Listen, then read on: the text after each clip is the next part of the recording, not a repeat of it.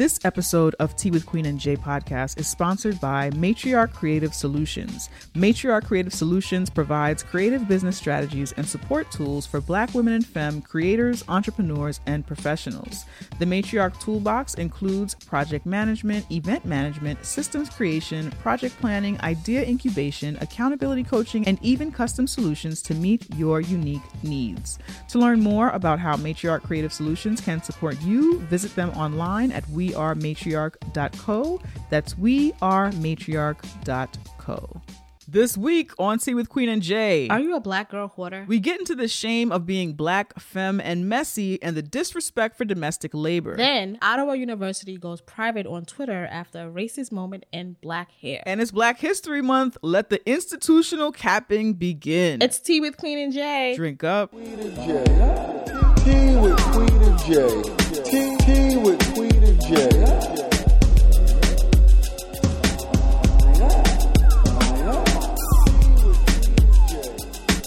What's up? What is up? Nothing's up. You know, just living my life in a blizzard during the pandemic, you know. A whole entire blizzard, yo. A whole entire blizzard. I want to know why in these times it seems like the warnings in New York for a blizzard are different than the warnings they used to be when we was kids. Like, did they stop doing cautionary shit? Like, they would just send us to school before, and now it's like the whole city needs to be on like alert in a way that I'm just not used to. I think technology is just different, so we're able to communicate. Oh, so they could say more things to us? Yeah, like they're able to communicate faster. You get those phone alerts. Okay. I think the mayor usually tells the school chancellor, okay, we're shutting down the schools. And maybe I don't know, email wasn't like it was. I don't know. I just feel like maybe how we communicated was different. So it took way longer, maybe. I don't know. That's all I could come up with. I don't know what they was doing in the 90s. No idea. Interesting. All right. I am co-working today. So if you hear anybody in the background talking, that is my co-working partner talking. So forgive that.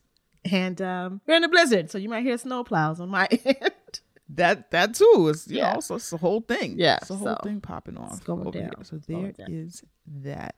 But you, for your fridge and shit is stocked with food and stuff. Like, you're good, right? Yeah. I stay with food in my fridge. Like, I don't usually, but I feel oddly prepared. My fridge has been. I run out of something. I put it back on my list. I get it. Yeah. I have it delivered. I'm like, all right. My fridge stays stocked. I go food shopping every week. This is good. Yeah, I keep food in there. Yeah. Likewise, it's a bizarre feeling. I'm not used to living like this. This is a new thing. This is all new territory for me. This is like new style quarantine behavior, having fruit in the fridge and shit. It's a whole new era, okay? Because I don't hear about a blizzard until it's already blizzarding. And then it's like, there have been warnings about this for days. And I'm just tapped out. So usually I'm in a panic, like, oh shit, I don't have any food. I guess I'll just ride it out, you know, and bread hope and for milk. the best. I need to get some bread. I gotta get the bread and the milk. The bread and the milk. And just ride it out. But yeah, no, I actually have food in here. So I'm actually okay. So I feel pretty good about myself. So that's good. Welcome to Tea with Queen and Jay. We are two womanist race nerds talking shit over tea, dismantling white supremacist patriarchal capitalism one episode at a time. I'm Queen. I'm Jay. And this is Tea with Queen and Jay. Ow. That was nice. Nice owl. We would love to hear from you. Use our hashtag Tea with QJ on all the social medias. We also like when you use the hashtag Podden as well. If you are not following us on social media already, something is wrong and we want you to fix that. We are on Instagram and Twitter at Tea with QJ. Follow us there. We are also on Facebook and Tumblr. Other ways that we love to hear from you is through T-mail. Send us T-mail at teawithqueenandj@gmail.com. You can send us comments, questions, feedback, silly things, serious things, concerns. You can check us. All of that stuff you can do in our T-mail, and we love it. That's right. Each week we pour libations for the people, places, and things giving us black joy. Queen, do you have libations this week, or are we doing joint libations? I actually have one. Okay. I'm going to pour libations for Girl Scout cookies. Yes. The timing, they're like the phantom cookies. Like you can catch them and you can catch them. You have to know a girl who's selling them in New York. You have to know about Girl Scouts are usually attached to schools. So you have to know if the Girl Scout is in the school that's selling it's just always a fucking thing. Hopefully someone at the job has the Girl Scout cookie hookup and you could get them. And we're in a pandemic. So all of that shit that usually goes down so we could get them, it can't happen. But, you know, we've been finding links to order Girl Scout cookies online. Right. I recently got mine for this week. I ordered 4 boxes. Have you delved into Girl Scout cookies? I have. Yes. My black auntie neighbor sent me a link for some black child, and I ordered from that black child. And I immediately regretted not ordering more because they're so scarce that it's like nice if the super comes to do something or whatever, when in the rare instance that happens in my building, that is a nice offering. But it's like, because we're not in the next building. I'm not giving you a tip. But because my apartment, like, come on, I rarely see you. But, you know, a box of cookies, something cute, that would be nice. So I do regret not getting more for stuff like that. Yeah, it's currency in that, for real. There is, because they are a rare commodity. Facts. If you have yet to order your Girl Scout cookies, put your order in. Yours came pretty quickly, right? Mine came mad quick. I came aware of a link from, I don't know the woman, but I'm assuming she was a black auntie on Twitter who was like, this little black girl didn't make her go, can y'all order some of her cookies? And then I was like, it's a black girl, and I like these cookies. We already know what kind of cookies they are. We already know exactly what we want. We already know we want. They sell themselves. Yes. They sell themselves. Yeah, that's how I got my cookies. And they came really, really quickly. And now I'm happy with all these cookies and shit. So I don't have to buy snacks for a while, which is cool. But yeah, libations to Girl Scout cookies, all the black Girl Scouts, all the... they need to get a little gender, get that together. But all the Scouts, yes. Libations to them good ass cookies. What are you pouring libations for this week, Jay? I want to pour libations for everybody who can go pantsless on a Zoom meeting. Everybody who has the unique skill of being able to sit in a Zoom meeting with no pants on and not forget and not accidentally move their camera and not get up right quick, forgetting that they're on camera. I can't do it. I just put pants on. Yeah. I put pants on no matter what, unless it's just me and you doing our little whatever meeting work stuff. Yeah. Yes. Anything else, I'm putting pants on whether you see them or not, because I'm gonna forget. I'm gonna get too comfortable. Yep. I'm gonna get up. My camera's gonna move. Hennessy's gonna jump on me out the blue, or something's gonna happen. Next thing you know, my panties are freaking in the Zoom, and I have shorts. Can't come back from that. I have Zoom shorts and Zoom pants. Like, we're gonna put these good. on. Okay, so that's good. That way, my legs can still kind of be free. Right. But I can't do the. It's a skill. It is. It's a skill. And I just want to pour libations to everybody who has the self-control, the awareness, the level of consistent That's what I don't have. Awareness. I don't have consistent awareness. Right. So yeah, libations to y'all. Libations to y'all. You deserve. Here are your flowers. Okay. We want to make sure we do that now. We also want to pour joint libations for Rod and Karen over at the Black Guy Who Tips podcast. We were on their podcast last week. It's episode 2265. Where are the white fathers? Where are they? Where? The Black Guy Who Tips is exclusively on Spotify, so you can click the link in the show notes if you want to listen to that episode of us hanging out with Rod and Karen. Yeah, it was fun. It was fun. When I listened back to the episode, I was like, we was on that long? I didn't even realize it because it was like we was hanging out with Only reason I noticed is because I don't have a proper eating schedule, and so I was starving. But I was ravenous, but that was my fault. But no, I had a great time. You gotta stop doing that. Kicking it with them. I know. You need to eat. So you're not a plant. You can't do photosynthesis. You can't. Oh my gosh, it's such a struggle for me to get it together. It's such a struggle. But yeah. So those are libations. Queen, tell folks how they can support Tea with Queen and Jay podcast. We know that we are in a global pandemic, so we want to make sure everybody takes care of themselves first. Take care of you first. And once you got all your bases covered, here's how you can support Tea with Queen and J podcast. Yep. So you can go to our website, teawithqueenandj.com, slide down on our homepage, and there is where we have 2 options. Our first option is our PayPal option, and that's where you can put however much you want in a pot, however many times you want. There is no commitment there. And then our second option is our Patreon option, and that is where we're asking for a little bit more commitment. We are asking for $2 a month. $2. You can give more or less. That is up to you, but we like to give options. Other ways that you can support that are non-monetary but equal in value, we appreciate them just as much, is by sharing this podcast on all social media, all social medias. Tell a friend, rate this podcast, review us on Apple Podcasts or wherever else you listen to us, all the places you listen to us. Hit that star, that heart, say some good shit about it. We love that. And those are all things that you can do to help Tea with Queen and J grow. That's right. Our Amazon wishlist links are also in the show notes if you'd like to send us love that way, though we understand that Amazon is the axis of evil, so please don't feel pressured to do that shit.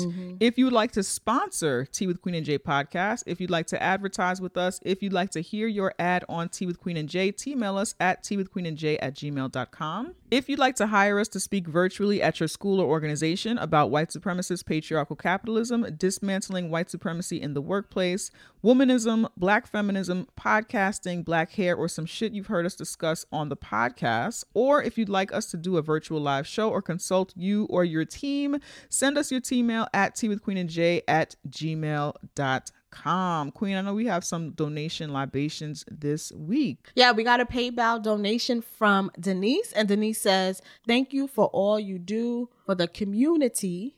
UNITY. Been challenging. I read it as community-ty. Oh, I like that. Community.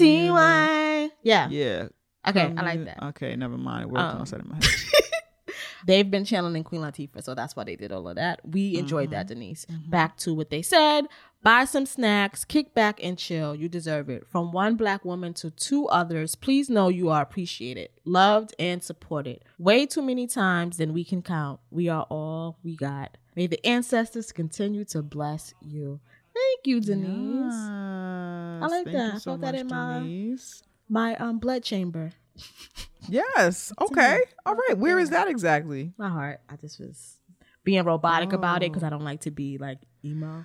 Okay, we also have new Patreon subscribers. Check us out on Patreon. We post bonus content on there. We do a new bonus episode every month. We actually did not do one for January, so we're going to do 2 in February, so look out for that. Happy Black History Month, y'all. And that's right. I think we're going to release this one this week on the Wendy Williams Lifetime movie biopic, right? Biopic and the documentary. We're going to talk about both. Yeah. That's right. So we're going to talk about Wendy and all of that good shit on this week's bonus episode. So definitely be sure to check that out. And if you are Patreon, you'll get an alert in your email when that one drops. Our new Patreon subscribers are Rayshana, Lou, Anthony, Rachel or Raquel, Victor, Edith, and either Annika or Anika. Oh, actually, Edith and Annika or Anika upped their pledge. So thank you so much. I also, separate from Patreon, I also wanted to read a New Year's card from Dion. Thank you, Dion. Let's see. Dion's penmanship, by the way, flawless. Dion, you got to tell us if you freehanded this or if you had this printed on this card. Because, I mean, this is really perfect. Like, it's lined up perfectly. It looks computer generated. I don't know. What's the truth? We want to know. Dion says, "Dear Queen and Jay, I hope you will be able to thrive and find peace in the new year. I also want to invite you to use the previous page as a reminder to take a moment when you need it." And then the previous page, it says, "Take a breath, let it go. Take another breath, let it go. Take a long breath and release the tension from your shoulders." Everybody should do that actually right now, right? Did you take a breath? Did you do it? All right. Cut this card in half and use it as a sign, a bookmark, or any other nifty idea. You got this. With grace and compassion, Dion. Thank you so much, Dion. We appreciate you. We appreciate that reminder. Happy 2021. We affirm all good things for all of y'all, yo. Word. So, are you ready to get into the show. Oh, I am. Yes, let's get into the show. All right. All right, Queen, what kind of tea are you drinking? I am drinking, I brought like this hibiscus, like iced tea thing. And then I added some sparkling water in it. It's like it's an iced tea. So it's like like a little, I guess a Fresca, whatever like the fuck they do at, Nice. what's that place? Starbucks. But yeah, So okay, fancy. that's what I'm drinking. I gotta treat yourself. You gotta treat you. yourself. I can't go outside like that and do the thing. So Gotta I'm trying do to it. figure out ways to do that. You got your, what's that shit you got that you love and you fancy? Coffee pot? Oh, my Keurig. Yeah, you have a Keurig. And I figure out Coffee ways to maker. make cute, fun tea and shit. So yeah. What kind of tea are you drinking, Jay? Okay, so today I'm drinking the ultimate concoction. Okay, gosh, I got let's hear I made myself a whole latte up in here. I made myself a turmeric apple cider vinegar latte with the oat fuck? milk. Yup. Apple cider vinegar, because I was feeling a little bit gassy. So apple cider vinegar, oat milk, ginger, What do that taste turmeric, like? honey. I add the honey made it pop, and then I put a little bit of lemon in there. It is still. It sounds if healthy. you don't- Sounds like it tastes healthy. You know how you It can does taste taste healthy, right? Yeah, it does taste healthy, but the edge is taken off by honey. I may have put too much, but I took the edge off with honey and the oat milk. That helps to cut some of that intense, like this is a healthy drink kind of situation. Gotcha. Because usually I'll drink most of that stuff without the oat milk, put some cayenne pepper in it, and just have like a shot of that with hot water, of course. Yeah, Y'all yeah. don't drink ACV raw, and have just like a shot of that. But I've been off that for a while, because after a while, the taste of that ACV, if you're taking it, it just gets to be like monotonous, and you don't want it in your fucking mouth. But I needed it today, so I made it a whole latte. That part, I made it a whole latte, and I feel very special. Just feels. Sounds clean. All right. Yeah. Okay. All right. What are your pronouns? She, her. What are your pronouns? She, her, they, them, and separate from my pronouns, I am not a lady. Queen, what are you affirming for She yourself? is not a lady. Hey. I have to do that. They be right, coming. why They be coming. Sorry. Go ahead, friend. I was asking what your affirmations are. Oh, I affirm that I'm a bad bitch. I affirm that I am enough. I am self-employed and financially wealthy without trauma.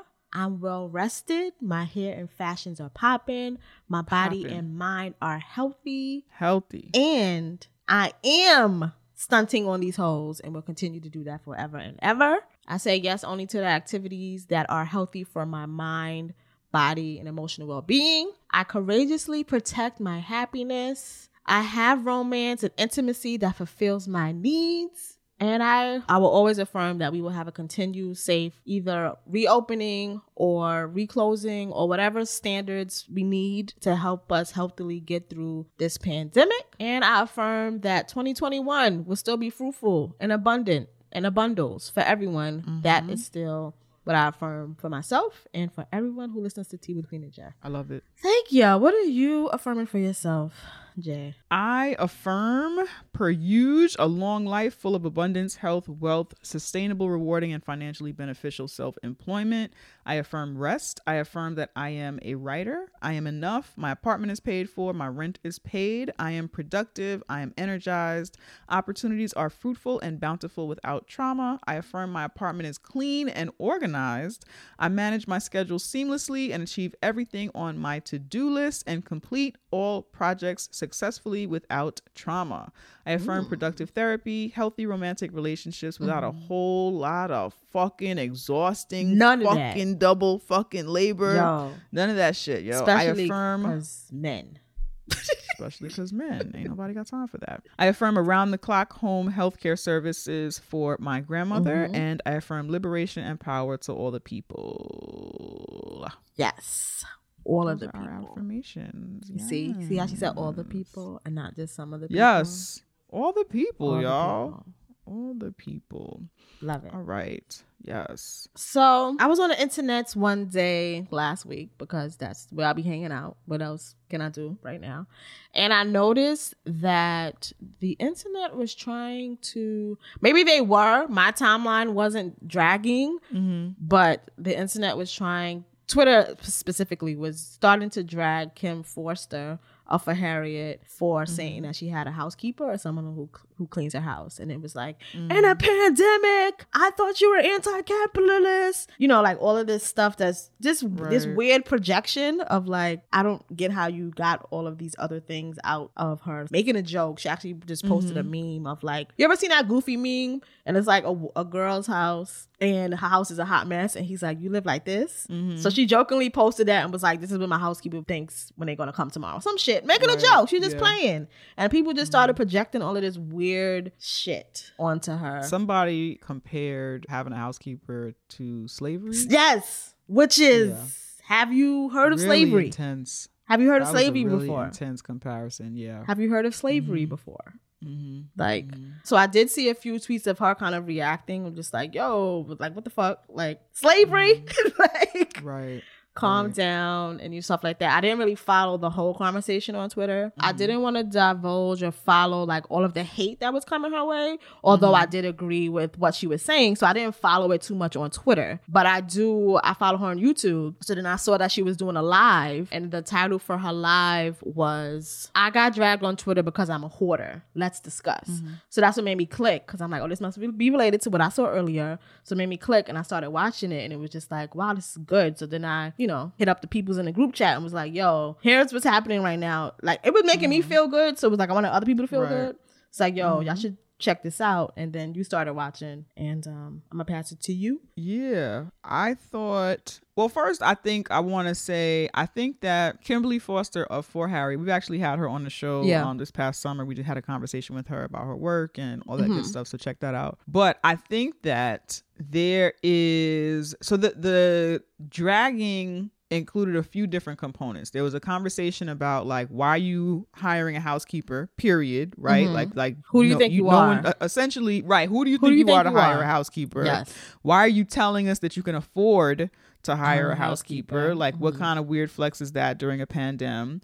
I think some of that came from people not liking her, and I think a lot of it has to do with her perceived, and she actually talks about this in the video, but her perceived class. Yes. I think people put ideas on her based on the way that she talks, based on the way that she presents. Yeah. Because I had actually seen somebody the previous week, somebody was dragging her, well, not dragging her, but somebody said something shady to her on a post that she did about a vibrator. She was just talking about having a vibrator, and they were accusing her of like appropriating hoe culture. And it was like, stuff in this really mocking way. Right. And it just felt like the assumption is that someone like her would not typically talk about self-pleasure or masturbation, and so like, why are you doing it now? Like, somebody who talks like you, somebody who went to Harvard like you, somebody who's as smart as you or whatever. So I think people put a lot of shit on her in particular. I was gonna say that kind of personality, but that kind of personality exists in a lot of different spaces. So I'll say her in particular as a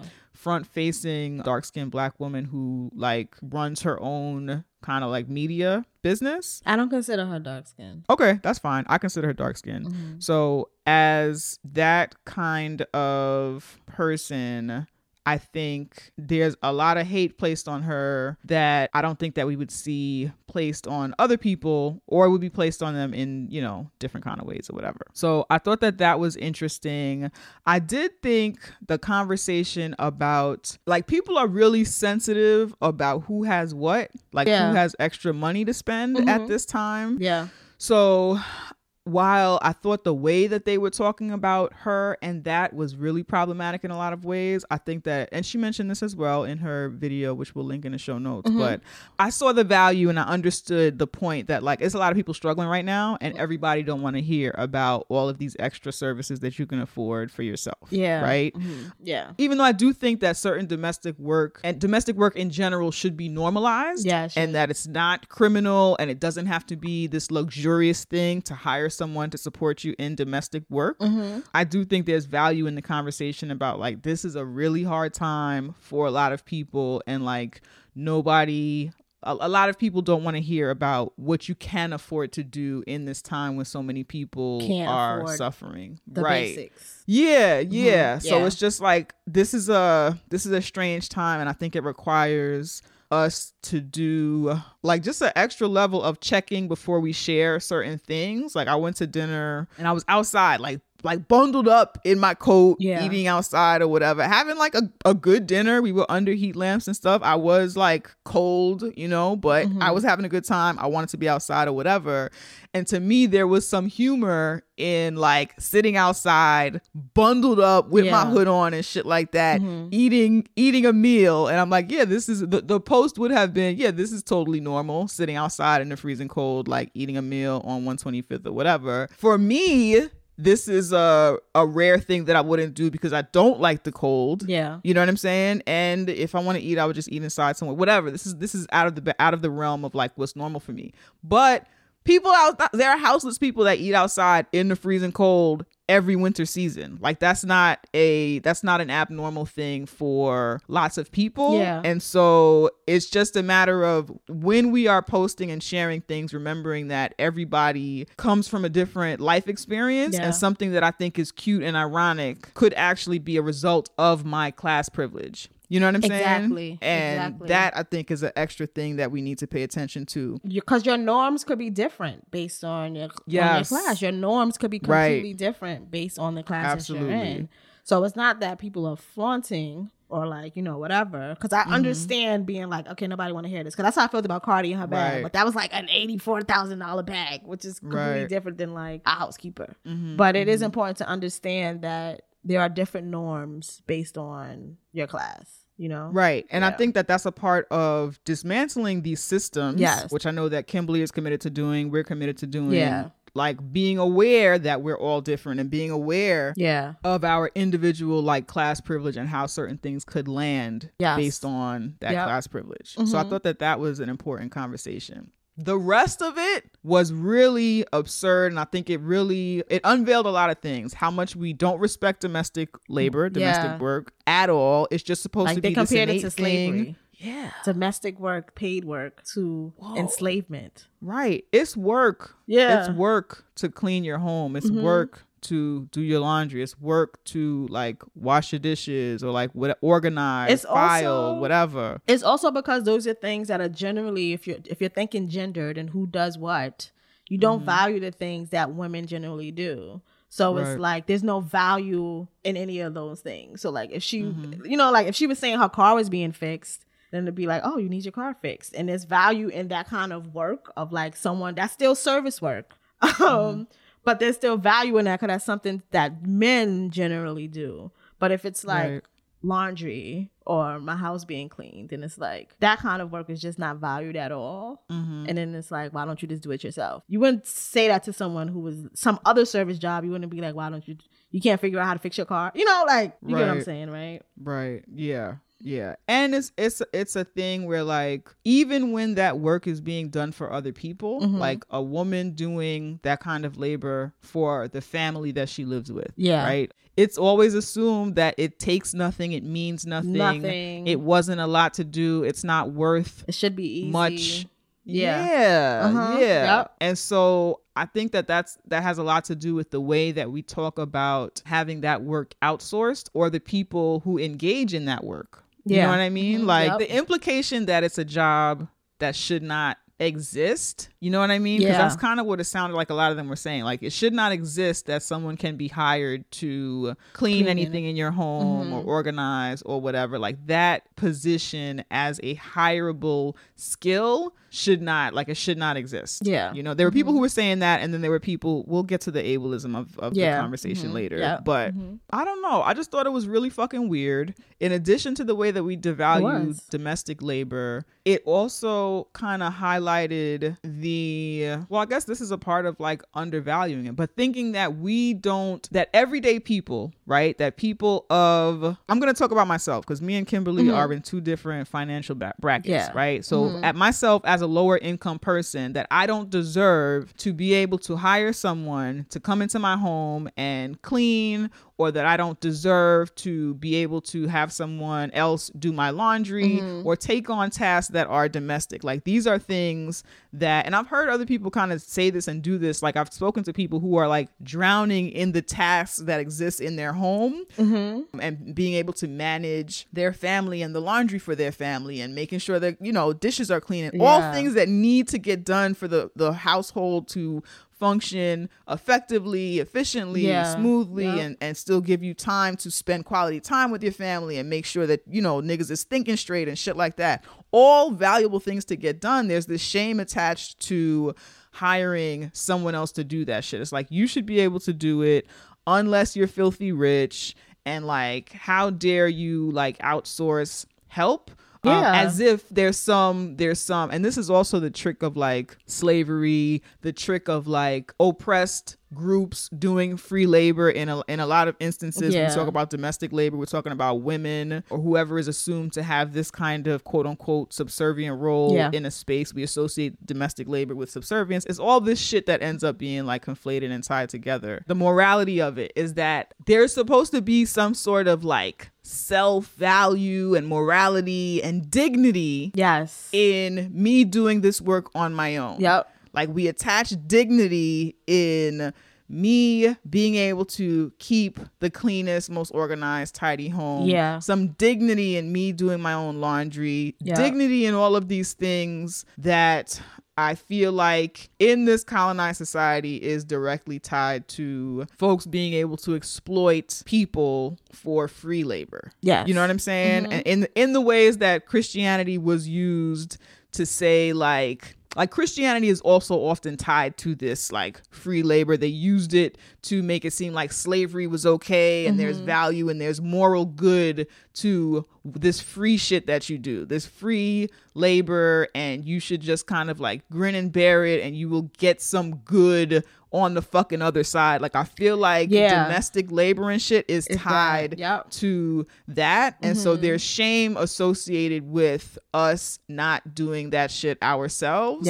And also, to add to what you're saying, you don't deserve the extra help. You don't deserve these things until you are like rich, because now your time is more valuable. So you should be, you know what I mean? And it's just like, no, everyone's time is equally valuable. You don't get special time value when it comes to your life because you're now rich or a millionaire or whatever. That's not, no, that's not fair. Everyone's time is equally valuable. And if you are a person who can pay someone to outsource something so that you can now have a little more time for yourself, there's nothing wrong with that, no matter what class bracket you are in. You deserve that. Everyone deserves that. And the fact that we think that only certain people deserve that, and if they engage in that, it's because they actually worked hard before, maybe, or they did all of these things, so they deserve to now like not do their own laundry and shit like that, when in fact we all deserve to be able to outsource these things. It's, I would say even more so working class people, for the amount of hours that they fucking put in. They deserve to maybe be able to outsource these things, you know? So I just wanted to add that piece to it too, you know? No, I agree. And to me, it's a different conversation when we acknowledge the fact that a lot of domestic workers here in the U.S. are made up of marginalized groups of people. Right? It's important that we acknowledge that, and that class, quote unquote, class structure is based on a system of white supremacist patriarchal capitalism that we live under. Right? So in New York, for example, there are a lot of nannies who are immigrant folks who are paid off the books. Oftentimes in Manhattan, you will see Black women and other women of color pushing white babies in strollers and shit like that. And whether those women, I know that there are women who do that work who are being compensated in ways that we would think was appropriate as people who want to dismantle the system. And we know that there are women who are being taken advantage of. And that all goes back to this white supremacist patriarchal structure. So I think that is a conversation to be had. That does not mean that the work that they are doing is not valuable, needed work. That does not mean that we should not all have access to be able to like outsource those things. It's one of those things is that it shouldn't be conflated, is what I'm saying. You know what I'm saying? Like a Black woman hiring help and appropriately compensating folks to do domestic labor in her home should not be equated to somebody taking advantage of a person of color who's in a tight spot, a tough situation, and working off the books and not being compensated appropriately. Like, those two things are not the same. They're not the same. And let's be for real, we don't really hold the people accountable who actually do that, who actually are taking advantage of domestic workers, who actually are, you know, like people who are trying to dismantle, yeah, sure. But let's be for real. When the rich people are doing things, we just think that they're able to just do whatever they want to do. It's like, well, they're rich. Or like, you know, like whatever. And it's like, we're not really holding them accountable to how they do things. Like, I bet if there was like to ever be like nannies coming together to put together a union, I'm sure mad people are not going to jump up in support of those women either. You know what I'm saying? So like, let's not act like we actively try to make sure that those people aren't taken advantage of either. We just let that be the system. And that's why you assume everyone who has some kind of domestic work is happening, you assume that they're being taken advantage of, because you just accept that that's just what it is and what it's supposed to be. And that's why you say silly shit like slavery when someone clearly calls someone a housekeeper. You know? Yeah. So these are things that I think that we come into the conversation knowing. The reason why this particular video blew my mind is because we were watching a Black woman who people would assume, quote unquote, has it all together, talk about her challenges with being a hoarder, which is a challenging word for me, because when we think about hoarders, everyone thinks of that show. Everyone thinks of the show Hoarders, and you're thinking of like dead animals in their home. You're thinking of like filth, kind of like, you know, like you drank juice and half a cup of juice has been sitting on the counter for fucking 4 months. It's a certain kind of nastiness that is associated with hoarderism, and we're basically under talking the about umbrella accumulating of hoarder things. Under the umbrella of hoarder includes people who just maybe accumulate too much stuff. Yes. You don't have to be a quote unquote nasty person. They don't have to be, you don't have to have mice or rodents or shit like that. But just somebody who accumulates a lot of stuff, has trouble managing that stuff. And a part of the accumulation, it could be elements of not knowing when to get rid of things, how to get rid of things or whatever, or it could be other things like at play. So that's what we're talking about when we use that language. And then also I want to insert that a lot of times when I'm thinking of people who come from poverty kind of backgrounds, so you might want to accumulate stuff because you come from a place where there wasn't stuff, so now like you have stuff. So I think it's important for us to think of when we see that show Hoarders, we just generally think it's just like some nasty, dirty person who doesn't know how to throw stuff away. We don't, there's usually no backstory. There's usually no like, you know what I'm saying? Like, cause I know of people who, and I've had this conversation, I think on Instagram once. And I was like, cause I'm a person who likes to purge and get rid of stuff and whatever. So usually when I bring it up, there's always someone who's like, but I come from this background and I'm not talking to you, because I can totally understand, because I come from those backgrounds as well. So like I think it's important for us to like, what you're already doing is just add context to that. Like that word hoarder can become very loaded because a lot of people's perception is that fucking show. You know, so I just wanted to add that. Yeah. But there are people who have too much stuff. It's hard to organize, like can't wrap their head around. It's just hard to manage. It's a different experience for them. Like we all have a different relationship with stuff, with organizing, with cleaning, with things like that or whatever. So it blew my mind, especially as Black people and as Black women, to see a Black woman openly talk about being a hoarder, right? Or what, again, as somebody who can relate to her experience, what people would call like a messy person. Just messy, right? So that blew my fucking mind. So basically she in the video, she talks about her experience with hoarding, and that she just is usually living like in mess. You know, she has a lot of stuff. She's living in mess. Her car is a mess. She was the little kid with the messy book bag. Like she kind of brought you through her life. Like I was a kid with the messy book bag, and then I was a kid with the person with the messy car, the messy dorm room, and the And I think as Black women, we don't talk about that shit because we're not allowed to talk about that shit. And usually as Black people, if you are that kind of person, you were also raised with shame about being that kind of person. You know what I'm saying? So like you were raised that like it's what you're doing is not okay and you should feel ashamed of it. And something's wrong. You are messy. You should be embarrassed. There's something wrong here. Yada, yada, yada. And the burden of, you know, clean up your mess. Like it's very rare that somebody would help me. Oh, so also, connecting with this everyone, because I'm also a hoarder. I'm also that person. And Yeah, it's very rare that anybody's like, okay, let me help you get as an adult, I have had friends say, hey, do you want me to come and help you or whatever, as adults and friends and people who see you like and understand what's happening with you. But as a kid, our parents felt like, yo, you need to learn how to clean up your mess. Like, take care of your shit. Go do this, that, or whatever. And at a certain point, it's like, I'm never going to clean this. I don't know how to clean this. You either going to help me do this and help establish new systems, or I'm going to grow up to be this fucking person. And this is just like what it is. And so to see a Black woman say that shit out loud, I was like, yo, she is telling all of our business, and no one does this. Nobody ever talks about this because it is wild, shameful. Talks about it. And it's so intense that we also don't know that anyone else is dealing with it until like someone you says see it like right, but no one says it out loud. And because people only understand their own mess, and we were all kind of, as Black women, a lot of us were brought up in this level of like having shame around mess, that there will be people who talk about mess and being messy or whatever, and they're not talking about actual mess. You know what I'm saying? Like, I have friends who be like, oh yeah, it was so messy and this was messy and I'm a mess and my apartment's a mess right now. Nerves when I come to someone's house and I'm like, you don't know from mess. Yeah, and that's like, it just looks like you live here. It's not a mess. It just looks like a person lives here. Right.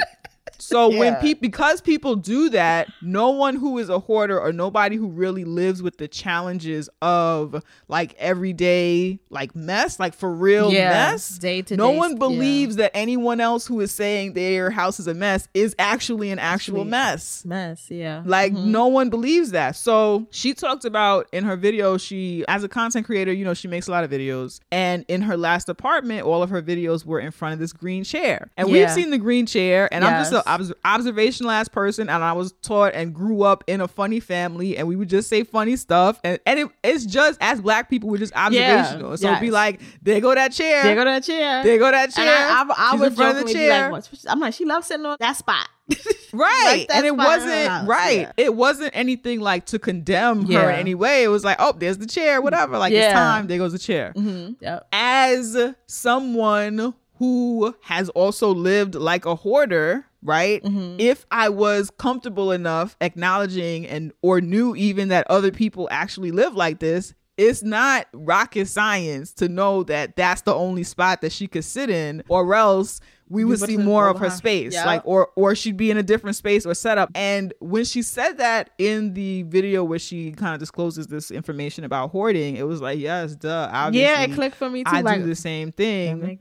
But I would never look at somebody else and identify their hoarding tendencies or behavior, because I'm not even allowed to accept that this is a problem that people have. It's just a feeling that you're bad, you don't have it together, you're a bad person, and you can't share it or reveal it because no one is going to think that you're going to be capable of anything because you have this issue managing your stuff and space, or like whatever. Especially being a woman who can't manage their space. Like that to me, that's like an added layer, because men could be like that. It's okay for them to be like that. Like, we kind of excuse it. Oh, but he'll get married and she'll get it. Like, it's just like, but when a woman is like that, it becomes this other thing. You can't even manage your own home. Like, what the fuck? Becomes this other ridiculous thing. Yeah. It was really brave for her to have that conversation publicly, and I've never seen anybody have that conversation like that ever. Me neither. And I think people associate a lot of things with having it together, right? So like a neat presentation, like fucking groomed and shit like that. People associate all those things with having it together. And so I don't think that I present as together as that. So I don't think the pressure of having to have it all together or look like I have it all together, I don't think I feel it as intensely perhaps as she does. But to see somebody who presents at that level of having it together talk about being a hoarder, and me being able to say, oh shit, I'm not the only Black woman who is having this experience as a grown ass bitch. Like, I am a grown ass bitch. I did not grow out of this. It's a challenge. As a low income person, I have, when I was working, hired someone actually through my therapist. I was going to therapy. I talked about the issue that I was having, and she was like, oh, I have somebody who does organizing. They love to organize. They love to clean. Like, she does all kind of stuff. And so I started working with that person, and she would come like every week, because I actually had a lot of shit in here to get done. So she would come every week for a few hours, and then it would just be like, you know, once every now and then I couldn't really afford to have it happen as regular or ever, and then fucking COVID or whatever. But there's also this feeling as somebody who should be ashamed of this shit of having to clean before the domestic worker comes, right? Yeah, which is something that, like, no, you're calling the person because you actually need the fucking help, right? So we had this whole conversation where she reassured me, like, no, this is what I do, this is what I like to do, don't worry about it, yada yada yada. So that was really like a blessing. But the fact that like we have to do all that, and everyone else that I talk to, because I do know a few people like in my personal life who deal with these things, and it's like, yo, get someone to come in. It's like, okay, well, I have to clean first. Yeah. It's like, no, I have to clean first. No, get there. That's what they're coming to do. Let go of that shame shit or whatever. You compensate them appropriately and fucking like live your life. And when I can again, as soon as I can again, because I have fallen back into that kind of like down the rabbit hole of fucking it's a mess in here. So especially having to be in this space all the time, and like you and your sound fucking effects, COVID, quarantine, all of that shit. Like I'm in a heightened state of like, what the fuck is happening in here? So I do want to do that again and have that again. But like, this is a real problem that everyday niggas is living with. It's a real problem. We should not be ashamed or feel shame for hiring help to deal with it. We shouldn't feel ashamed, and we shouldn't make people who hire help feel like they did something wrong. Because I send out my laundry, but that took a lot for me to do, to send out my laundry. And I noticed that, and this is mostly with not the guy that I'm in a relationship now, but a lot of guys that like, you send out your laundry, you don't even wash your own laundry. And I'm like, no. Like, and it's because I'm a woman and I'm supposed to do these things. I'm also a person who's messy. I am a person who loves to organize and stuff. So like stuff will get messy and then I'll clean it because that makes me feel good.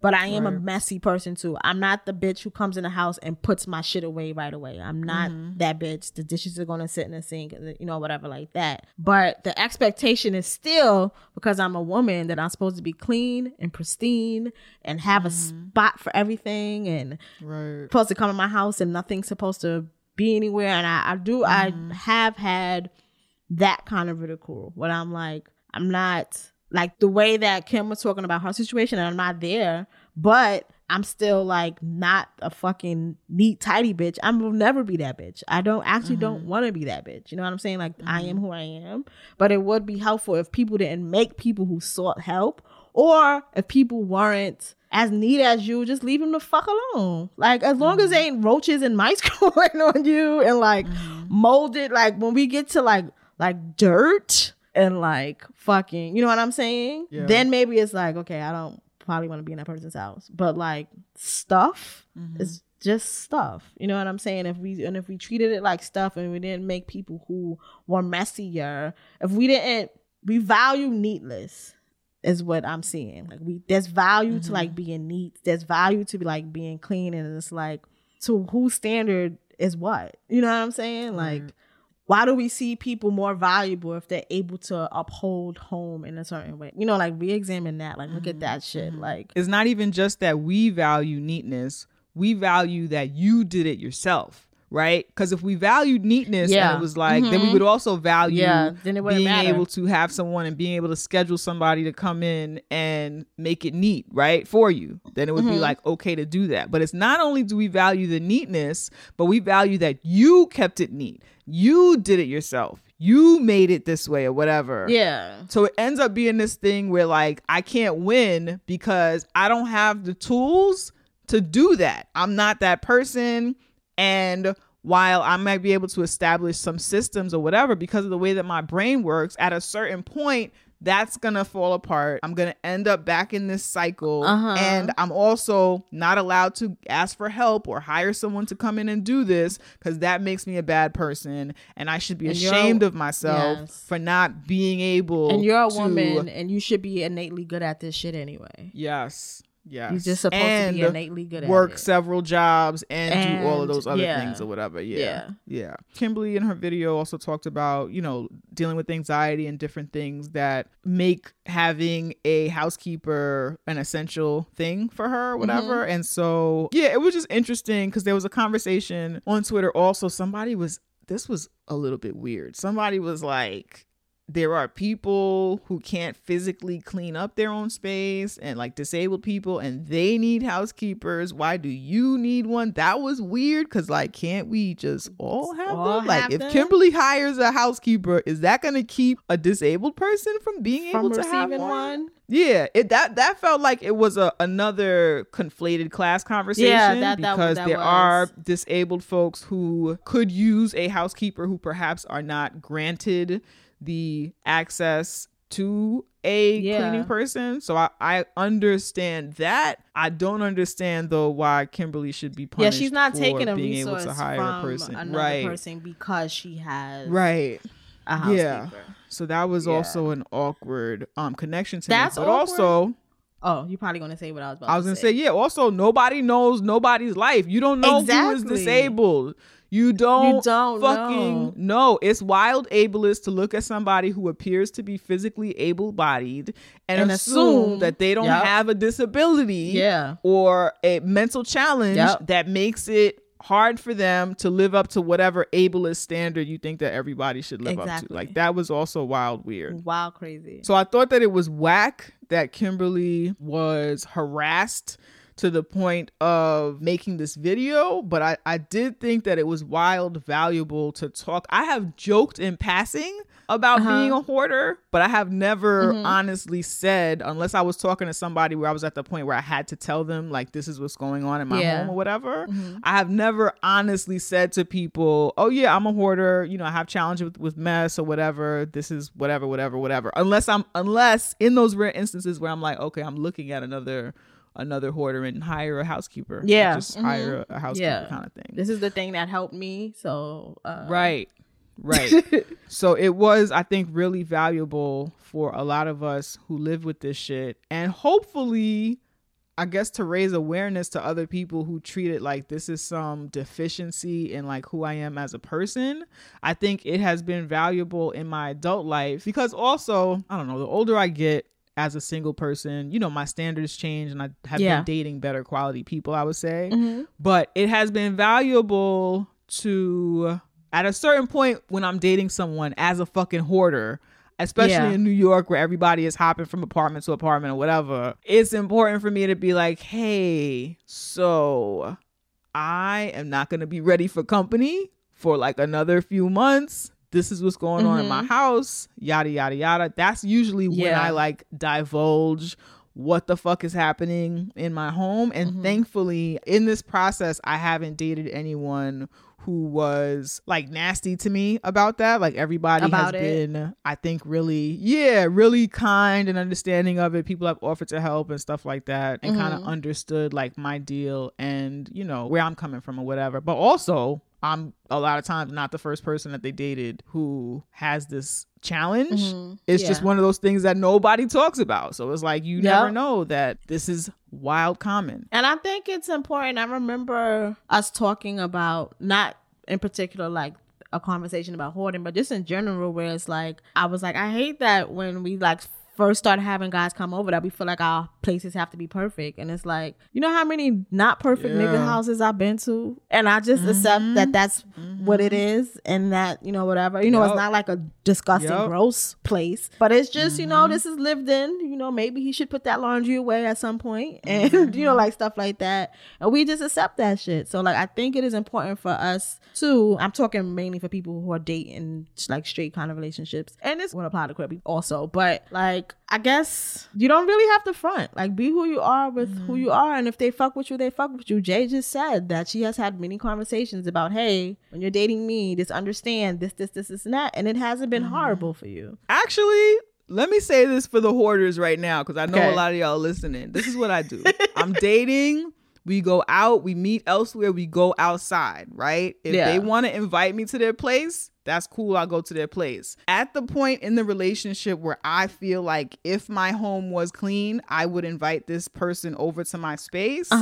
That's when I say to them, and usually it's somebody who I want to continue seeing. I say, hey, listen, I have to let you know around now, I would want to have you in my space. But I am currently living in a fucking mess. It's something that I have a challenge with. This is what I deal with. I'm currently in the process of cleaning it so that I can welcome you into my home.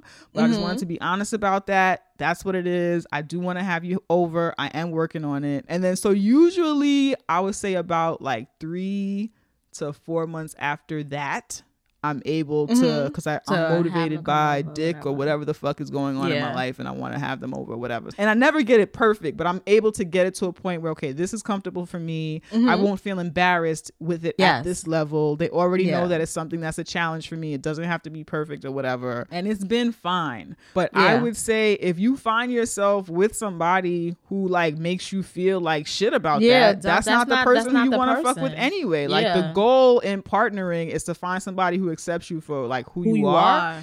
And we've been shamed for being this kind of messy, but that's legit. That's a part of who we are. Yeah. That's what it is. It's fucking what it is. And so it's important that we accept who we are. And it doesn't mean we should not try to improve or whatever that means for you, but or make it so that your life can be one that you can live with or whatever the fuck. But you shouldn't be with anyone who is shaming you for who you are or what you're dealing with. Word. And then it's like, I think on any kind of messy level, because I am messy too, like, you just know I'm messy and you just fuck with me if I'm messy. Like, I generally, on purpose, I mostly date men. I generally date men who are neater than me so that someone else could pick that shit up. So that someone else could be like, all right, I'll do the dishes. So that, because I know that that's not stuff that I'm just going to jump up and do. So I generally, for me, it's worked out that way when I am partnered with someone who maybe finds joy in doing that shit all the time, and you know, and they accept me as how I am with, like, you know, I could wash the dishes in the morning. Like, I'm not gonna stress out if the dishes sit in the sink overnight. I'm not stressing out over that. I know people who are like, not overnight. Look, I don't have roaches. They can sit in there overnight. I'm okay with that. The person that I'm seeing now isn't, so he'll go wash them because he know I'm not. Right. So like we said, we're going to put the link to that in the show notes. We'll also put our interview with Kim Foster for anybody who missed that in the show notes. So be sure to check that shit out, yo. And like, it's okay. It is okay. We're all not perfectly neat. We're not. But yeah, let's take a break. Money, money, money, money. Money. Do you know what this year is? What every year is all about? Yeah, but like giving black women your money. Yes, give black women your money. # pay black women, yo. Okay. So how do they give black women their money? Well, they can start by giving us their money. Oh yes. Yes. We do this dope ass Womanist Race Nerd podcast every motherfucking week. Sometimes twice a week. Yeah, yo. And we could use your loving motherfucking donations. We definitely can. Absolutely. So how can you do that? You can go to our website, teawithqueenandj.com. Hit that donate tab, and we have 2 options there. So you become a patron, or you can just donate through PayPal. Yep. You choose. We give you a choice. That's right. On how you give us money. That's right. If you want to donate via Patreon, we're asking all of our listeners to break us off $2 a month. That's $24 a year. And if everybody who listens does that shit, we will have everything that we need to do everything we want to do for this podcast. Everything. And if you love us so much that you want to break us off a one-time donation, a multiple-time donation, or if you don't like the once-a-month kind of system, you can go to our PayPal and give us any amount of money. We will take that shit. We will love that shit. We will appreciate that shit. We will use that shit. That's right. So once again, teawithqueenandj.com. Hit the donate tab and choose your donation method of choice. Oh my God, we're going to get money. Again! All the time. Yes. Calling all black women and femme creators, entrepreneurs, and professionals. Do you need support managing your time and resources? Are you looking to build consistency in your business? Are you prepared to shed habits that may be keeping you from your true potential? Matriarch Creative Solutions is for you. Run by intuitive business strategist Casey Kwanzaa, Matriarch Creative Solutions provides creative business strategy and support tools for Black women and femme creators, entrepreneurs, and professionals who have the audacity to thrive. Services include project management, event management, systems creation, project planning, idea incubation, accountability coaching, and even custom solutions to meet your unique needs. Matriarch Creative Solutions' mission is to remind us of what happens when we step into our power. We should not have to do everything on our own. To learn more about how Matriarch Creative Solutions can support you, visit their website, wearematriarch.co. That's wearematriarch.co. Subscribe to their mailing list and receive 11% off your first service, and follow them on Pinterest and Instagram at We Are Matriarch. Matriarch Creative Solutions, strategically inspiring Black women and femmes and our ability to build wealth for our generations. All right. And we're black. All the motherfucking time. Yo, you know what we haven't done in a for real long time? What? We haven't done a moment in black hair. Yo, we dead ass not like, maybe like a whole fucking year. Nah, we haven't. Let's do a moment in black hair.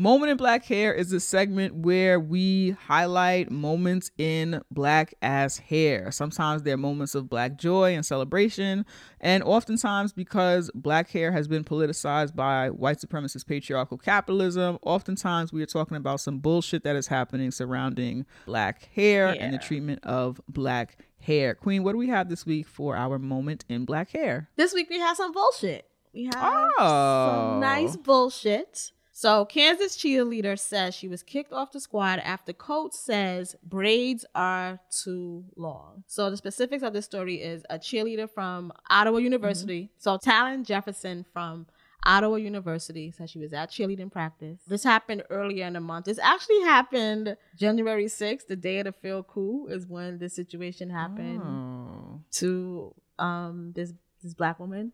So like, okay, great. Yeah. What a day delicious. she must have had. Yeah. Delicious. So she was at practice. She had a bonnet on her head because she had really, really, really long braids. And she decided to keep her bonnet on because during practice, she didn't want her braids smacking people.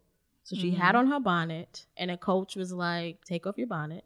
And she was like, no. So I'm going to read what was shared on Twitter. So her friend is the one who tweeted the message. She tweeted her friend this message, and her friend put it on Twitter. And that's how it became a viral story. So she says to her friend, I was at cheer practice, and my coach told me that I needed to take my bonnet off. I explained to her that my bonnet is covering my braids so that they do not hit anyone in the face because they hurt and they are 30 inches long. From there, she tells me that I am using my hair as an excuse. I told her I'd rather not talk about this anymore because you do not understand. That's all I said. From there, she got very angry and hostile, and she started throwing hands saying, I don't understand.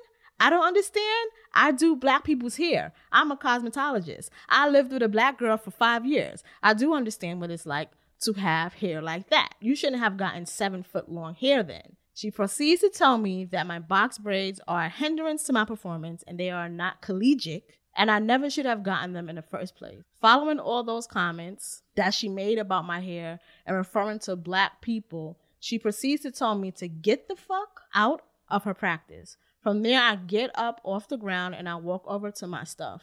While I was grabbing my things, I was asking some of my friends, do I sound crazy for telling her that she does not understand? The coach heard me and she starts walking towards me with a very forward and hostile energy and her hands up saying, why are you talking shit? Are you talking shit?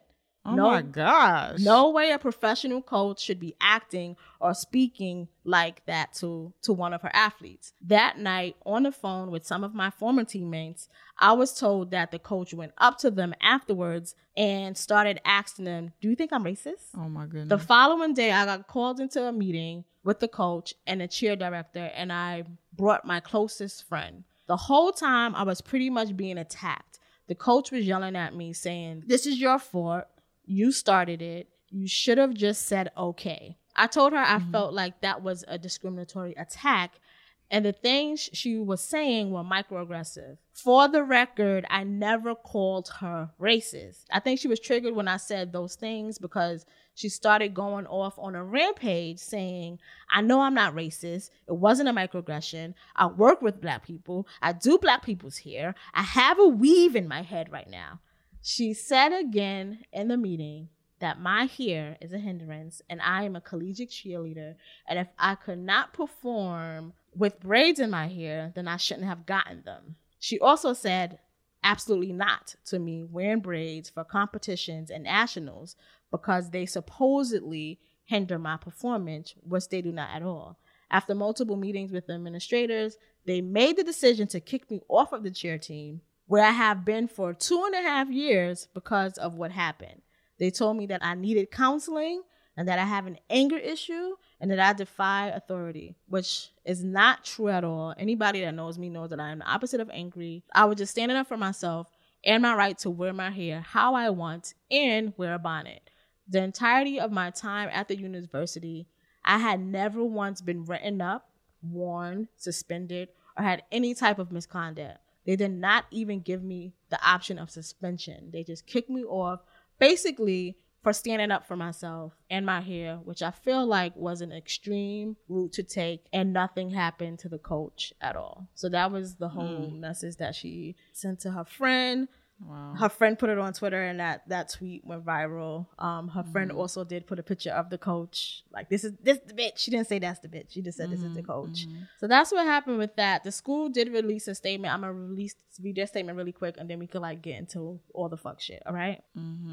Ottawa University blocked the friend who posted this statement on Twitter. Of course they did. Oh, now I can't see the tweet because now this school's tweets are protected. Wow. So they had their statement. What kind of basic bitch shit is that? The universities and organizations don't do this.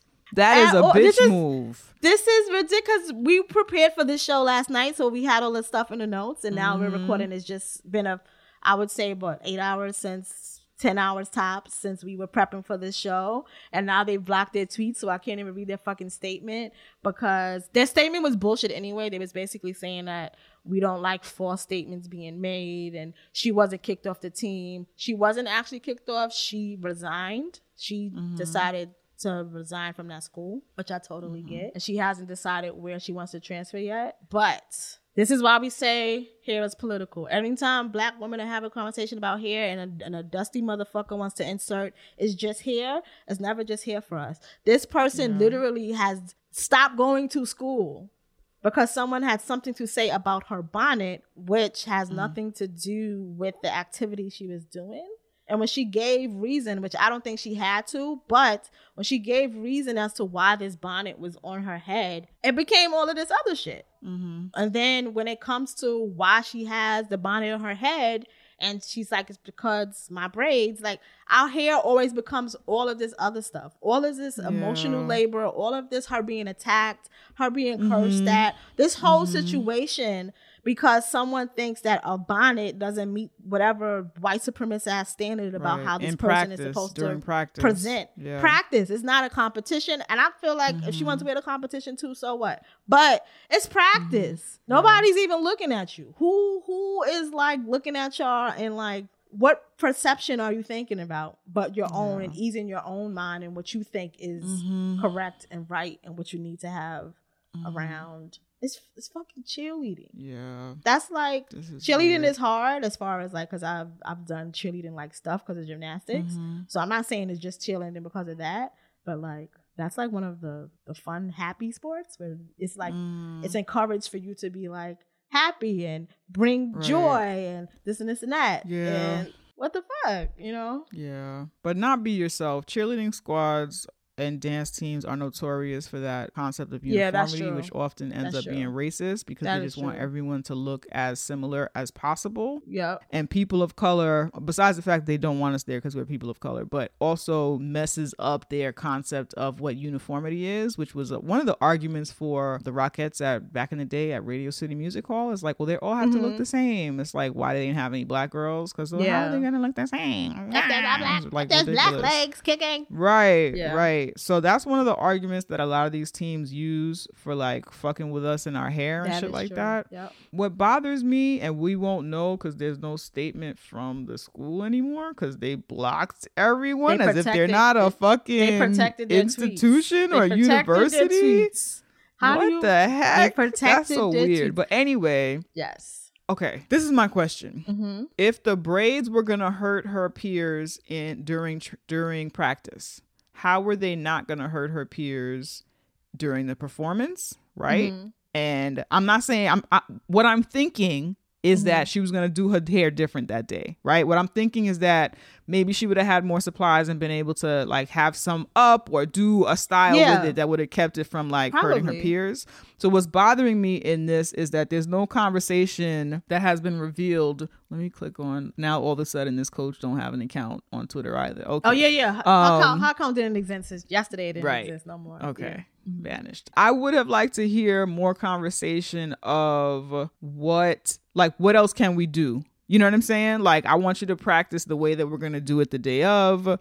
What can be done, like something, but this escalated into this ridiculous manner because this white person got into her feelings about like not understanding. And that's a thing with white people that's really infuriating when I do come in contact with them is the fucking concept that they have a full understanding of all humanity, right? Because their understanding of humanity is an understanding, it's a default understanding of whiteness, basically.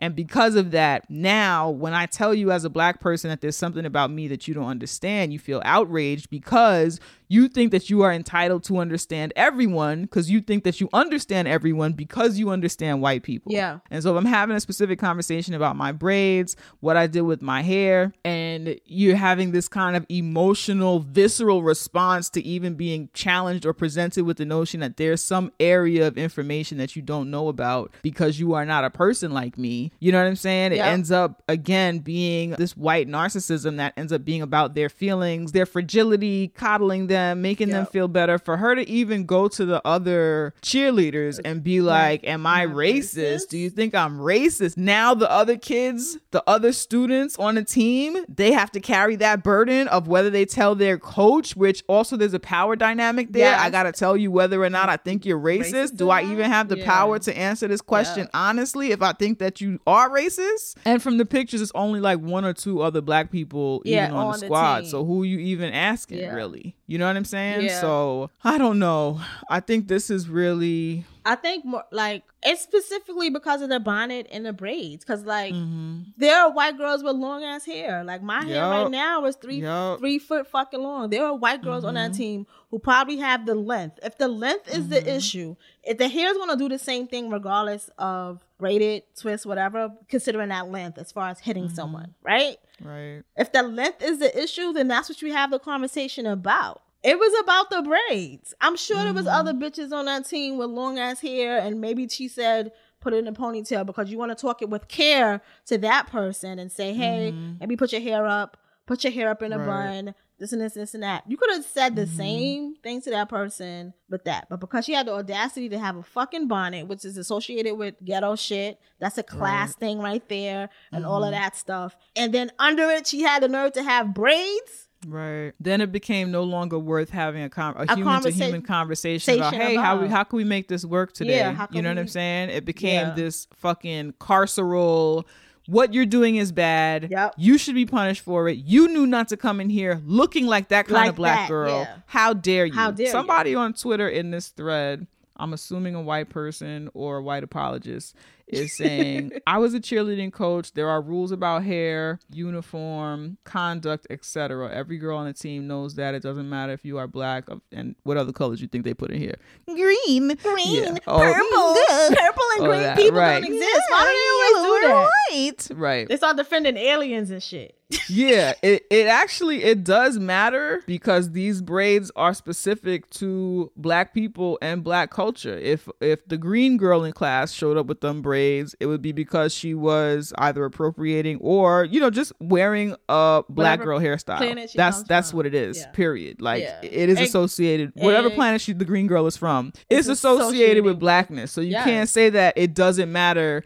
if you're black when we're talking about a specifically black style and specifically this fucking bonnet. And the other piece of this is that sometimes when you get your hair done as a black girl, you don't know how heavy it's going to be. You don't know if you use a different texture of braiding hair than you used last time. Maybe it was heavier than she thought it was going to be and she didn't plan for that. She's not just gonna fucking take it out or fucking cut it off because you decided like that this is not working for you, especially when this conversation fucking started from the wearing of a fucking bonnet. It's so fucking weird. It's fucking weird and unfortunate. So there was a rumor that she had been expelled from school. She wasn't expelled from school. She left school after this incident because she was having financial challenges. So she is looking forward to joining another team at another school. And I'm hoping that this won't be a problem for her, you know, in trying to go elsewhere. That's the thing. Okay. So as a person who was a dancing ass person and also a person who did gymnastics and always had black girl hair, it shows that the level of care that you can have or cannot have. So I've never had situations like this when it came to like having white gymnastics coaches. It was just like, hey, now you remember to put your hair in a bun. You know, like it was ways to like correct according to whatever standards, even though we know those standards are white supremacist standards. But it was ways to correct, to not like attack in that way and not single out in that way. And it's like when that person in that thread, so there's rules or whatever, that's generally rules for competition. They were not at a competition. They were at practice, and there's still ways for you to course correct or correct people in ways that are not like that. Right. How many times when you were at work and like you don't adhere to dress code, you know that if you go to someone and you say something, you know that Janice, as someone who's managed people, you know that you make sure that you don't fucking make a person feel harassed. Right. You could just say, hey, I just need you to review the dress code.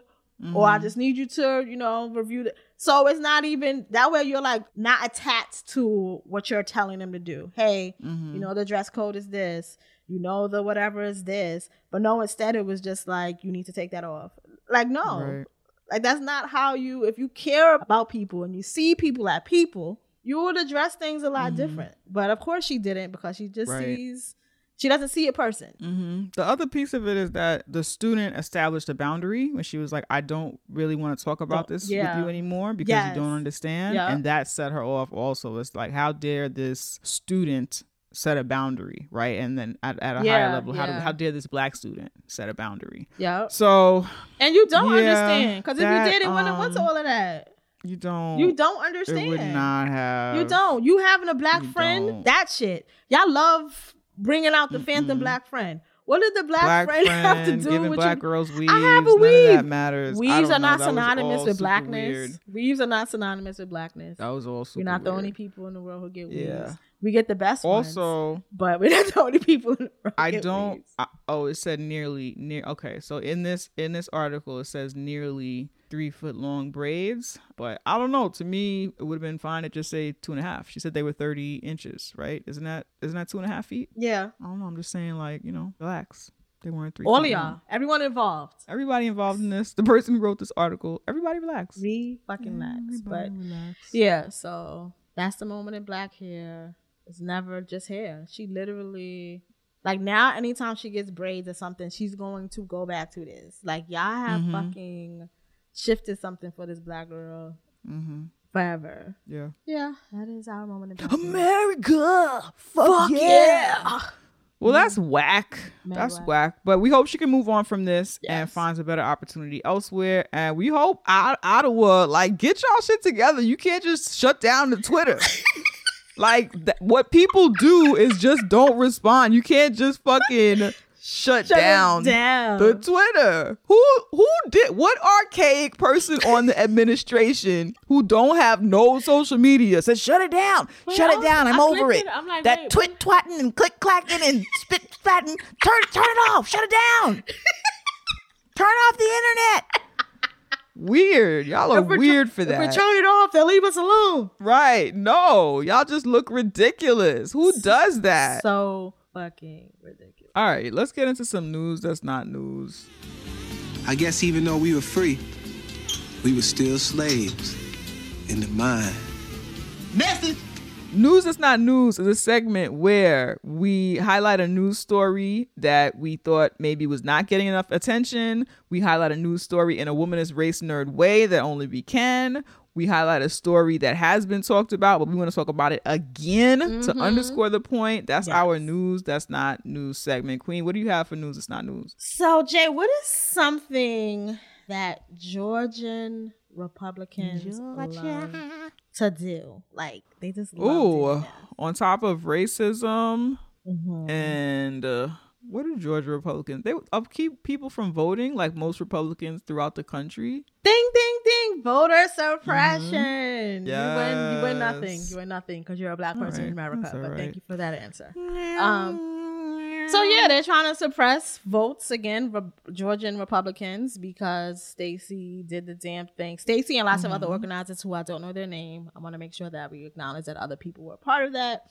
Made changes in Georgia by having initiatives so that votes won't be suppressed again from a lot of populations in Georgia. So formerly, during the 2020 general and runoff elections, voters were required to provide their license or ID number when applying for absentee ballots online. So that's formerly how they went about voter absentee ballots. Remember, everybody was like about mail-in ballots, and Republicans was like, dumb, trying to like whatever. So this is something that they created to, I guess, deter and make mail voting harder. So this was the initial thing that Republicans did when we knew that more black people are going to vote. It's like, okay, let's make it more difficult in this way. So this was the initial challenge that they put forth in 2020 that Stacey Abrams and other activists helped to galvanize the people. Yeah, they navigated using this system that these people created. These Republicans established in 2020. Okay. So voters who applied, just to go further on what this process was like, voters who applied for an absentee ballot in writing or with the official form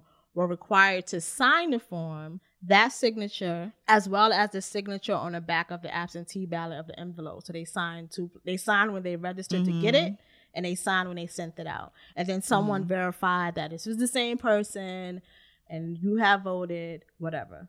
Like we said, this is the system that the Republicans created, and they got it their way, right? We did it their way. The organizers in Georgia did the damn thing, and their way did not work because black organizers in Georgia did the damn thing. So now that has happened, now that Georgia turned blue as far as the presidential vote, and now that we have those two senators that won, so now those two Democratic senators, now they're like, all right, now we have to make another hurdle. We have to make it harder. We have to suppress the votes another way.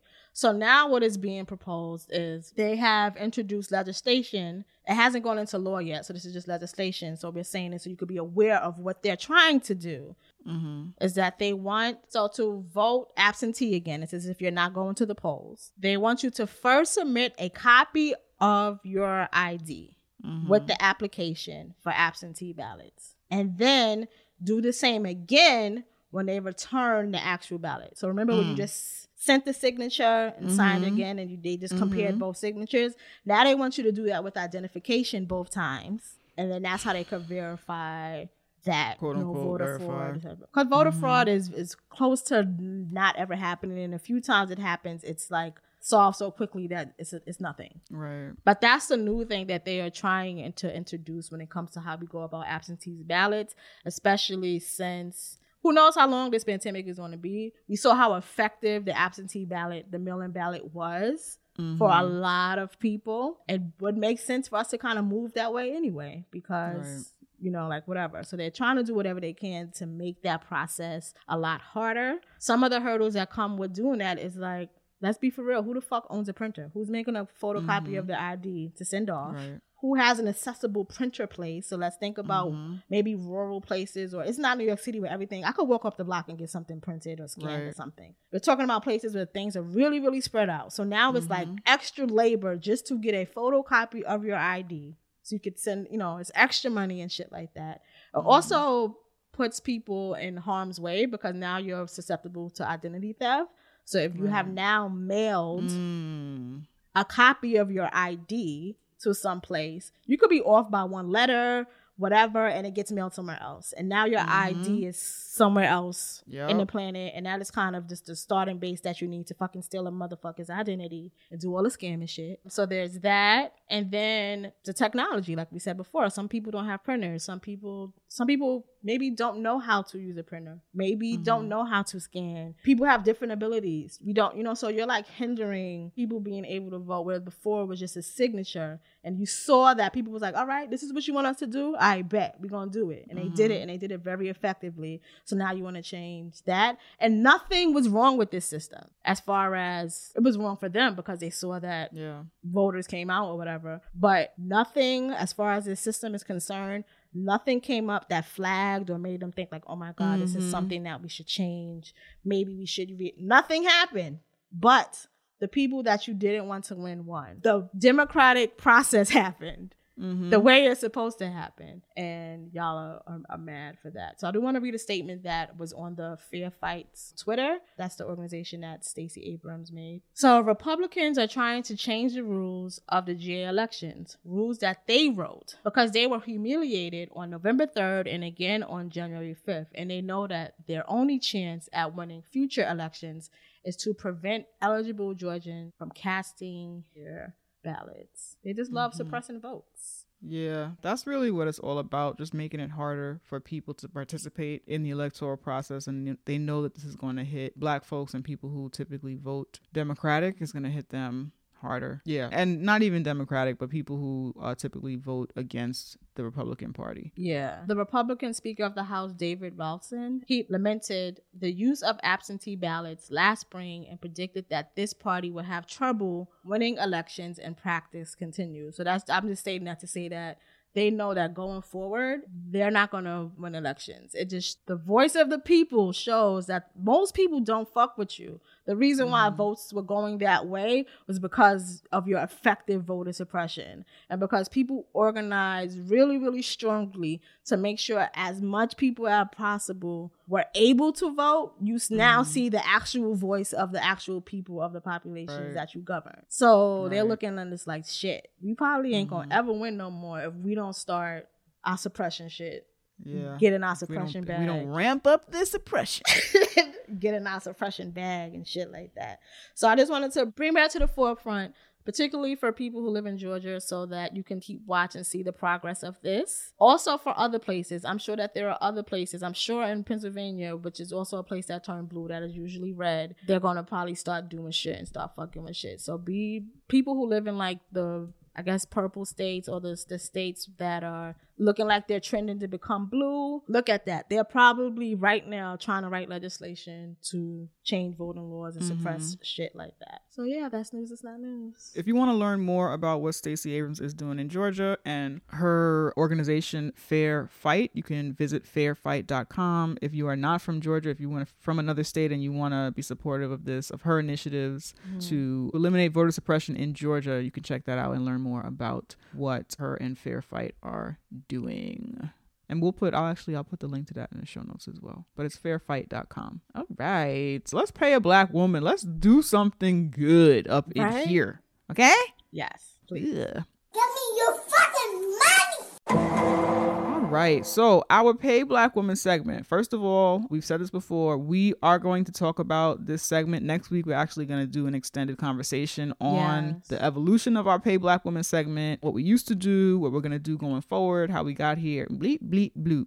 If you want to learn more about what the heck I'm talking about right now, you can listen to episode 275, I think, right? Yeah. Isn't that what we Yeah, you can listen to 275 for some background information on it. We wanted to make sure that we gave enough time to have a full conversation on where we've been with that, what we're going to do going forward, and how this segment may evolve or not or whatever. Okay, so but we do have a Pay Black Woman for this week, and in the meantime, if you have people that you want to submit to our Pay Black Women segment, it is all about highlighting people, shining a light on folks and their initiatives, and getting them paid, and getting y'all to donate, and getting y'all to share their information with your network. If you are somebody who is not in a position to donate to our Pay Black Women features, you can always share their information with others, and support in that way. So this week's Pay Black Woman is Jasmine or Jasmine. I think it's Jasmine. I'm going to go with that. Please forgive me if it is incorrect. Jasmine says, hello, Jay and Queen. I'm a Black woman from California, and I'm crowdfunding to raise the funds to buy land and build a home in Ghana, and would really appreciate if you could share my GoFundMe during the Pay Black Women segment. My Insta is @_J Luis _ that's @_JAYLOUISE. Thanks in advance. Even if it doesn't make it to the podcast, I'm thankful that y'all even make this an option for people on your platform. Thank you so much, Jasmine, for submitting this to Pay Black Woman. And sometimes a nigga wants to move. So we are going to put Jasmine's link to her GoFundMe in the show notes. You can read more about what she is trying to do in Ghana, what her goal is. I think she wants to build homes on this land, but we will keep the link to that in the show notes. Ghana had this whole initiative where Black Americans and other folks throughout the diaspora could return to Africa. So you can return home. So this is not somebody who's trying to, I don't know if you could even call it colonize, but some weird Black on Black colonization. That's not what she's trying to do. She is trying to return home, as we were invited to do, and connect with folks from Ghana and not be here. And I think that that's okay. If you're somebody who wants to do that, I don't think there's anything wrong with that shit. If you have the extra guac to contribute to Jasmine's efforts, learn more about what she's doing, check out her GoFundMe, and help her buy land and build a home in Ghana, yo. Yep. Do that shit. Do that shit. That is our Pay Black Woman segment. Again, if you would like to submit somebody for our Pay Black Woman segment, you can send us your T-mail at teawithqueenandj@gmail.com. So, friend. Yes. Are you ready to throw motherfuckers in the pit? To the pit. Yep. Let's do it. Who the fuck is this asshole? Say what again? Say what again? I dare you. I double dare you, motherfucker. Say what one more goddamn time. The pit is where we throw people, places, and things that are trying to shit on our Black joy. Sometimes they're just fucking with us. Sometimes it's race related. Sometimes it's not. Sometimes it's just something that's annoying. Who we throwing in the pit this week? We are being proactive with this pit, okay? Okay. It is Black History Month. As we're recording, this is the first day. As you listen to it, this is just the first week. And it was like, you know what? Fuck shit is going to happen during our month. People are going to pander in weird ways during our month. People are going to fucking pander in like wrong ways. Like, no, we can tell your whole office is white and you did this shit. Yeah. It's all going to happen. And every year that this happens, I see people say, oh my God, not a Black History Month. They're ruining Black History Month. And they're not ruining it because it's ours. But we wanted to be proactive and throw all of that shit in the pit now for everybody, for all the collective. We're throwing that shit in the pit to motherfucking day so we could enjoy our fucking month to the fullest. So all of that shit is in the pit. That weird office worker who's going to ask you maybe random Black facts, who's going to assume that your red shirt means something now because of this month, who's going to fucking ask you what country you come from, who's going to all of that shit that's going to happen this month. It happens all the time, but for some reason it accelerates this month. I don't it's like fucking turn the gear really hard. All of that is proactively in the pit because we want you to fucking enjoy the fuck out of this month. Yeah, we want to enjoy our Black History Month. It is ours. I mean, every month is ours, but we especially want to enjoy this fucking month without any bullshit. I want to throw in the pit like all those companies that want to like get Black people to come and do free shit. During this month, as a programming for your Black History Month programming. If you are bringing in a Black person to do things for your organization during Black History Month to show Black faces doing things, pay those people. Yeah. You know what I'm saying? Pay those fucking people. So we're throwing you in the pit if you're not. We're throwing you in the pit if you're not giving your Black ERG the appropriate amount of funds to buy all the snacks they need to have their fucking Black History Month happy hour. Okay. That's what I was going to say. Fuck That you was for my not supporting them addition. properly. Stop treating it like an afterthought too. Why are you planning whatever Black History programming? Why did you start that today? Hello. Why'd you start that today? What the fuck? Hello. You know how many times we've been paid, but done Black History stuff, and it was like February 27th because we know that you didn't even start fucking thinking about that shit until February fucking 1st. Yup. The fuck? In the pit. Mm-hmm. Fuck. They go in the pit. All of you brands and companies, I already saw a weird fucking Apple Watch that was like RB red, black, and green, and like. Tell me about that. You was really bothered by the Apple Watch. Tell me about the Apple Watch. It was So, red, black, let me and say it green. first, right? So the Apple Watch band is like red, black, and green, and it's just a watch in those colors. And okay, actually, this is what got me about the watch real quick. Okay. I don't mind stuff like this because we buying these products anyway. If that's your jam, I mean, I do go up for the Pan-African flag. We have it at all our shits. We have the red, black, and green flag everywhere. I wouldn't wear it as an Apple Watch, but maybe there are people who would, right? So my thing is, though, what percentage of these proceeds are going back to Black people? None right? of it. Well, no, there is a percentage of the proceeds. Oh, it's probably going. low as shit. Let's hear it. Thank you. I want to know what portion. You cannot fucking make this shit and be like a portion, a percentage. What does that mean? What does that mean? My thing with that watch and why it was annoying is because it's performative. You could have had that watch exist any time of the year. Black people buy your shit all the time, all the times of the year. Now it's like, let's make sure that watch could be on sale all the fucking time.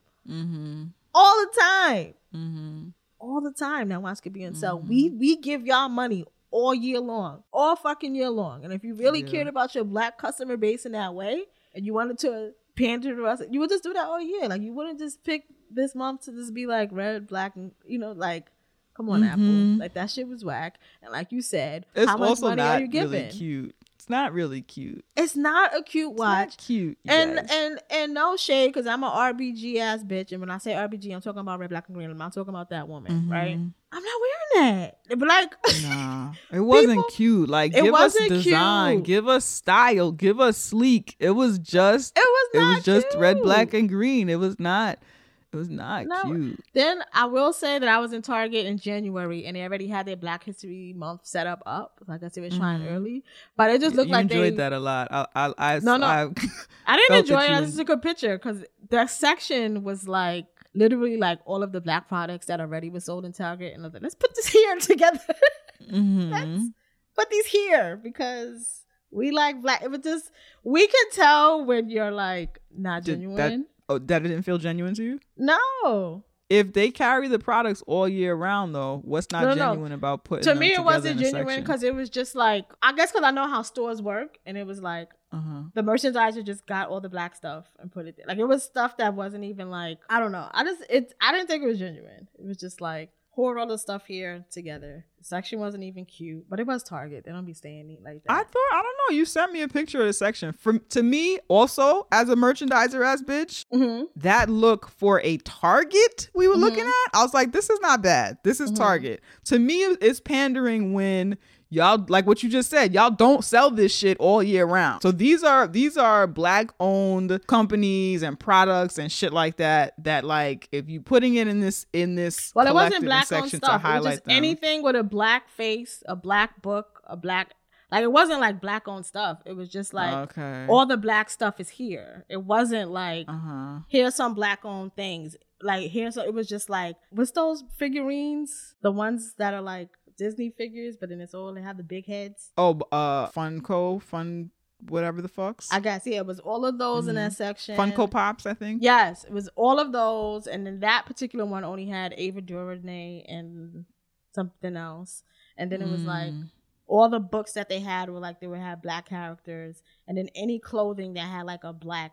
character thing on it. All of that was just together. It wasn't black owned stuff. It was just like it was okay. I got black you. It stuff was. This is in Black the History section. Month, Put right? all the black Buy- stuff in this buy section. black things. These are things black people who like blackness might enjoy. Wait, might and yeah. Okay. And we did it.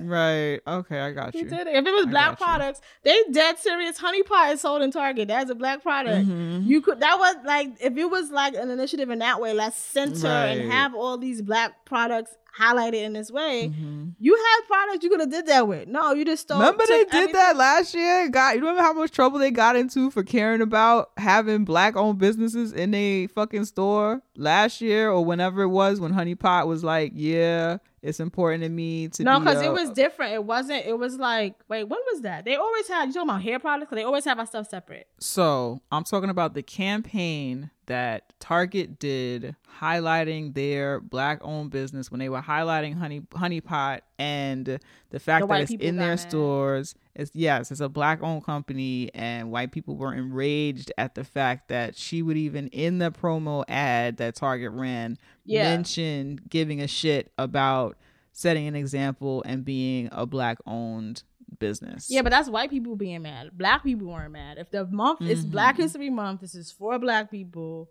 Continue doing that. It was white people who was Right. mad. Who gives a fuck if these white people was mad because you decided we're gonna highlight black businesses? That's something completely different than if black people was like, don't be putting that's okay. Right. They don't like that. Right. Let's figure out something else. But white people, like who the fuck cares if white people are mad about black businesses? If you really care about black people, Right. about black businesses being together in a fucking store. Like it was literally just like, oh, this product has a black face on it. Let's put it over here. So that's weird. But like we're gonna see fucked up shit like that. We're gonna see, I don't know if it was true. Remember years ago where it was like the Black History section and someone put cotton ball packages in a thing. It was like for Rite Aid. We're going to see fuck shit all month. Wait a minute. You know what? I'm thinking about that now, and having been a retail ass person, you know, one of us did that, right? Yeah, I would have did something like that too. To like be funny and be like, ha ha, because I was like that. You know, one of us did that. You got us working this ridiculous thing. You want me to set up this Black History Month thing that's already a little silly. And you know, certain places don't be giving you no direction. They just At work you to death all. and be like, "Yo, could you set this up? We just need to have these things, and then just do what you want." You're like, "Okay, definitely." One of us, as a teenager or in our early 20s, would have definitely put who them did cotton that? balls there Yeah, I'm sure. for 'Cause that's fun and something I laughs. did. Because it's funny if you in on the joke and you know a black person did it and you laughing with your black coworkers. It's Yeah. not funny when people come When you come in the store and get people mad, but see actually it is still funny to you as an employee of that organization because the organization gets in trouble. And it's Exactly. like, yeah, I hate y'all. You've been fucking with my hours anyway, and I've Yes. been asked you for a fucking Saturday off. Yeah. So we're gonna see fuck shit. We live in a white supremacist, patriarchal, capitalistic world. If you think they're gonna take a month off because it's Black History Month, they are not. Right. Don't let them steal your joy. You still enjoy your month. You still I don't know what people do for Black History Month, but do whatever the fuck that shit is. Don't let them take that shit. All of that shit right now is in the pit. We just did it for you. It's all in the pit. Cause shit's gonna happen. Nothing Yup. is ruining Black History Month. Nope. Nothing. All right. Mm-mm. Enjoy your shit. It's another opportunity to celebrate yourself, yo. Word. But yeah, it's all in the pit already. It's in the pit already. You have any other Black History Month foolery to throw in here? It did have the nerve to snow a blizzard of whiteness on the first day of Ciao. Black History Month here Ciao. in New York. It did do that. No one asked And for a that's white whack. Black History Month. Nobody asked for it, you know? No one. But that's it, really. I mean, I know there are black people who enjoy snow. I'm not one of those people. I am not either. I am grateful that I did not have to go outside today. Same. All right. I think we did a motherfucking show. We did. Be sure to follow us on the social medias. We are on Instagram and Twitter at Tea with QJ. We are also on Facebook and Tumblr. Follow us there. We love to hear from you. Send us T-mail at teawithqueenandj@gmail.com. Visit our website, teawithqueenandj.com. Follow my personal social media. I am at @thequeenspeaks_ on Instagram and Twitter. Tell them who you are, Jay. Yeah, you can follow me at Janicia F on Twitter and Instagram. That's at JANICIAF. I think that's the hashtag. Hashtag Black History Month. Hashtag BHM. Yes. Hashtag that shit. Like we said, we will be doing 2 bonus episodes. If you are a Patreon supporter, we will be doing 2 bonus episodes on the Patreon this month. The best way to listen to those, I think, is if you have the Patreon app on your phone. There's a way that you can get our RSS feed to wherever you listen to our podcast regularly. So check that out. You can do that there. That's the best way to do it. Anything else? No. We did it. We did the damn thing, girl. We did. This podcast was created, hosted, and produced by a Black girl named Janicia and a Black girl named Naima, with editorial support from a Black girl named Candace. Tea with Queen and Jay. We turn up responsibly. And what inspires me is life. I mean, what else? It's what goes on while I'm still here. That inspires me. The fact that I am still here. Good Lord. Do you know how long I've been here? It never occurred to me I would be here this long. And win 5 nominations? Oh, dear God. Thank you. Nothing. I know I have you to thank.